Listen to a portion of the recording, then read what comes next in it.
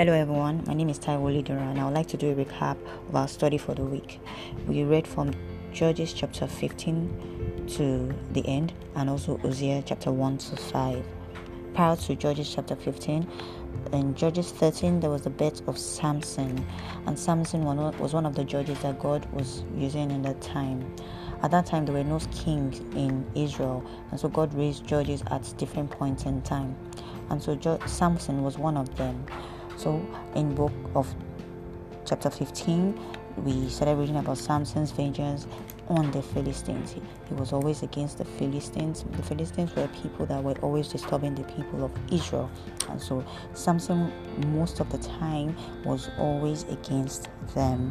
And then Samson, in chapter 16, he met Delilah. We all know Delilah, one of the women then. She was a Philistine, and a very interesting point for me was that even Samson married a Philistine. I remember in chapter 14 he went to Timnah and saw there a young Philistine woman, and when he returned he said to his father and mother, "I've seen a Philistine woman in Timnah, and now go get her for me as a wife." Very interesting is that even though it looked like it was marrying the wrong person, but we've been told that God wanted to use that particular situation to prove or to make a point. And so going quickly, we also read about the how Samson was being betrayed by Delilah. Delilah used all means to get the root of Samson's power, and she was able to get it, and Samson was being captured, and as he was captured in chapter 16, he was taken away by the Philistines. But then we were being told that once again the Spirit of the Lord came upon Samson, and he was able to defeat the Philistines, although it led to his own death. And going further to 17, we read about Michael's idols. Now, Israel had fallen. They had gone back and backslided. In fact, the Lord was not happy with them because they began to serve other gods and do other things. They forgot quickly how God had taken them away from Egypt and taken them through all those processes. So many things were happening in the land of Israel. And I'll try to link this to Hosea. In Hosea was one of the prophets that was also sent to them. And now the Lord tried to use a very life situation, because he gave Hosea a specific instruction that Hosea should go and marry an adulteress. I mean, it's a prophet. It's like in our days telling a pastor to go to a brothel and pick a wife from a brothel. But of course, if that happens in these days, you will wonder that what kind of message that pastor is trying to pass across. Or you would think that the pastor has actually gone down. But then at that time, the Lord used that particular scenario to tell Israel something. Israel was now being likened to an unfaithful woman, and so when he asked Hosea to go and marry an adulterer, he wanted, like I said, to pass across a message. And so when Hosea married this woman, they gave birth to 3 children.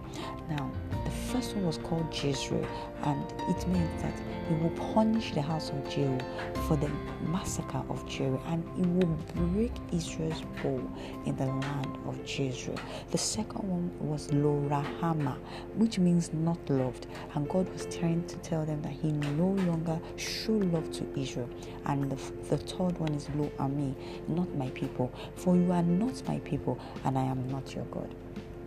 And then we see in Hosea chapter 2 how God was able to, this showed how they turned his back against Israel. And like I said, liking the situation to a real life situation. But what I see in all of this is that our God is a just, faithful, loving, merciful God, because he still wants his people. He loves so much that he did not just want them to perish. At that point, many times God would show and express his taste and anger for his children, which are the children of Israel, because Israel was called forth as the children of as his own people. And that's why when I mentioned the 3 names that Hosea gave to his children. God was just trying to point out that this, oh, I do not love them again. Oh, they are no longer my people. But at a point, God will always turn back. He will always say, no, these are my own. This is my own. Even God that says you are no longer my own, they are still his own. It's just like a mother. No matter how, a mother cannot forget her suckling child. She will always remember because of that love for the child. And so I want to encourage us and to tell us that God's love for us is great. In all of this is what I see. God's love for us is great, and we should make sure that we are always in line. Don't let us go and fall short of what He wants us to do or His expectation for us. There are lessons to be drawn from this. Israel became unfaithful, but God's love still remained. Even though He was angry with them, He still brought them back. And then we bring it back into this day in the New Testament, and that is why He has given Jesus for us. So pay the price completely for us, because the blood of bulls and cattle could no longer pay the price again. And so Jesus has paid it all for us, and we should remain faithful. God is always faithful. He's always just and kind to us, but we should remain faithful and stay in line with Him. Thank you.